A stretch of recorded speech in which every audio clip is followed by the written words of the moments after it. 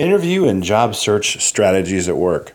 So I just got off the phone with a recruiter, and this company does NetApp. They do work for NetApp, right? They're a third party, and since I know NetApp, right? I'm not the only one that knows NetApp, but you get these recruiters calling you all the time, right? And they see something on your resume, right? Whatever, right?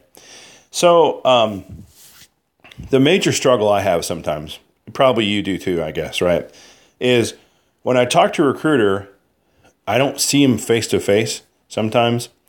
So I don't have that instant connection. And if they're not technical, or if they don't, if I'm going very fast talking wise, or if I don't speak their language, like this person spoke recruiter ease, right? And I spoke techie's, basically, right? And I need to understand them. They don't have to understand me because I'm the one that needs the job, right? Basically, or that's the mindset anyway, right? You have to have. And so when you never know what they're going to ask you, right? Sometimes, and I'm just using excuses, by the way, but to not be prepared, right? But you'll probably see them. So the email sent out usually works like this. Some recruiting companies will email you in just a vague description. I saw your resume on blah, blah, blah. And it's on NetApp. And they don't give you a job description, right? And then so you call them back, and then, you talk to them or whatever, right? I think they do that so that you're not... I think they do that so they can keep you... they can give the true answer because you haven't had time to look at the job description, right? So you don't know what's on it, so you can't fake the funk on the interview or the initial call, actually, as it were. So what's the reason and why am I telling you all this, right? So what I did was I just wrote down the information. I wrote down what they're looking for, right? And, after you go over these a couple, 10, 20, 30 times, right, that's why you want to have as many interviews as possible or talk to as many recruiters as possible so that you can develop your elevator pitch, right? And obviously mine wasn't that good today, but that's what you want to do. Just, have your elevator pitch down to where you got a piece of paper, and you just there's points or whatever, or you wrote down some ideas or something you want to say to the recruiter, right? Write it down, boom. Or even have your resume in front of you, right? And the one thing I learned today, this is an old resume, by the way, it has something on there that I used to know, that I kind of don't know anymore, right? And so, I know the NetApp, but I don't know other parts of PowerShell is what they ask, actually.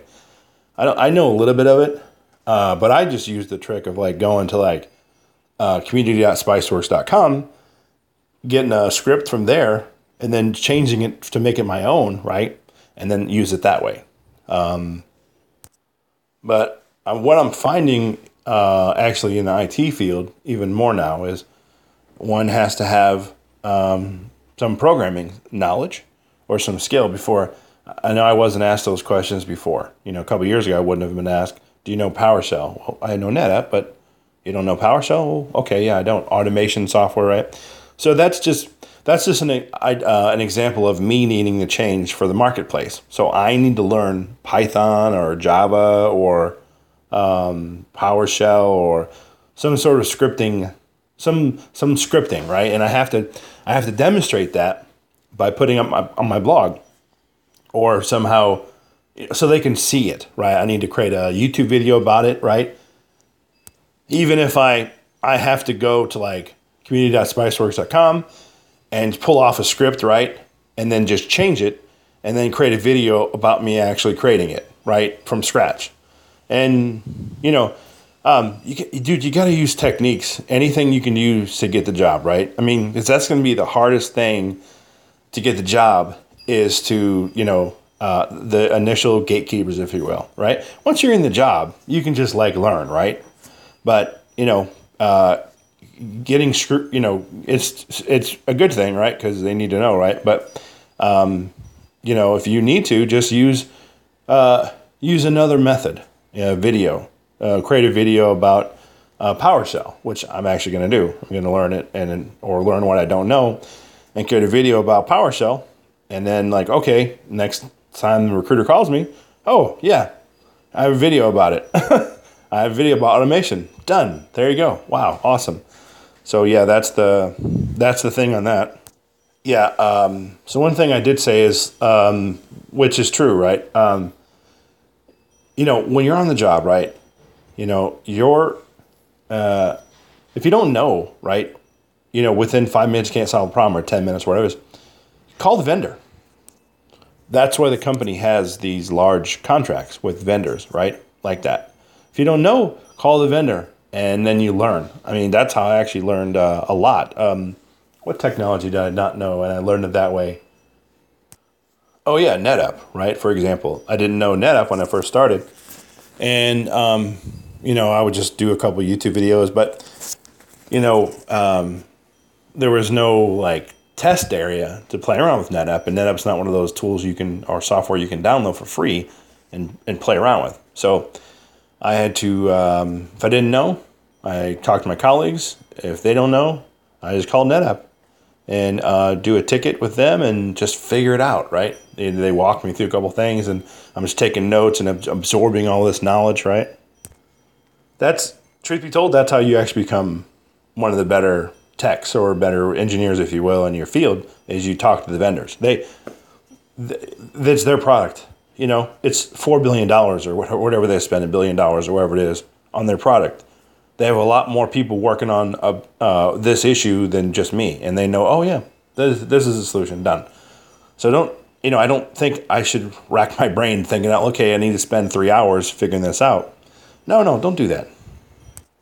The strategy is to prioritize your the break fix. Is this something that can wait till tomorrow? Is it something I need to do now? Are they going to call me from home? Is it, if I don't take care of it, will it have an adverse effect on my employment, right? I mean, these are real things you need to think about, right?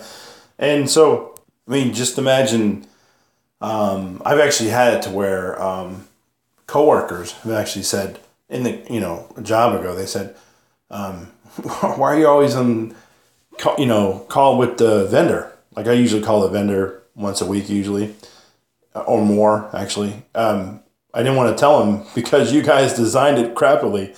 If you designed it better, we would have these problems, but I held my tongue and I just fixed it as needed, right? Because it's broken either way. So it doesn't do me any good to tell them, hey, you should have done this, because can't fix that, right? So, it just makes me a better tech, a better engineer when I get the experts online. Think of it this way. They've already sold you the product, right? Now they're charging you a maintenance fee. Okay? So if you don't get it fixed, no big deal. Let's say it's a yearly maintenance fee.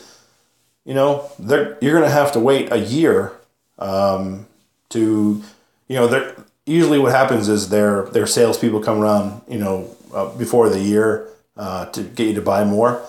By that time, everything's working fine. So they don't really, it's not their concern that your product's down. Sometimes it is, but most of the time it's not. It's your problem. So they're there just to help you get the resolution. And by you involving the vendors, a lot of times they've already seen the problem. So it's easy for them to fix. And it's just as simple as, so it allows you also to get a rapport with the vendors. You establish a rapport, you talk to them, you get to know them. So that way, in a roundabout way, they're educating you on the product. They're training you, if you will, on the product. Well, that's it for today. So appreciate everybody listening to this podcast, and have a great day.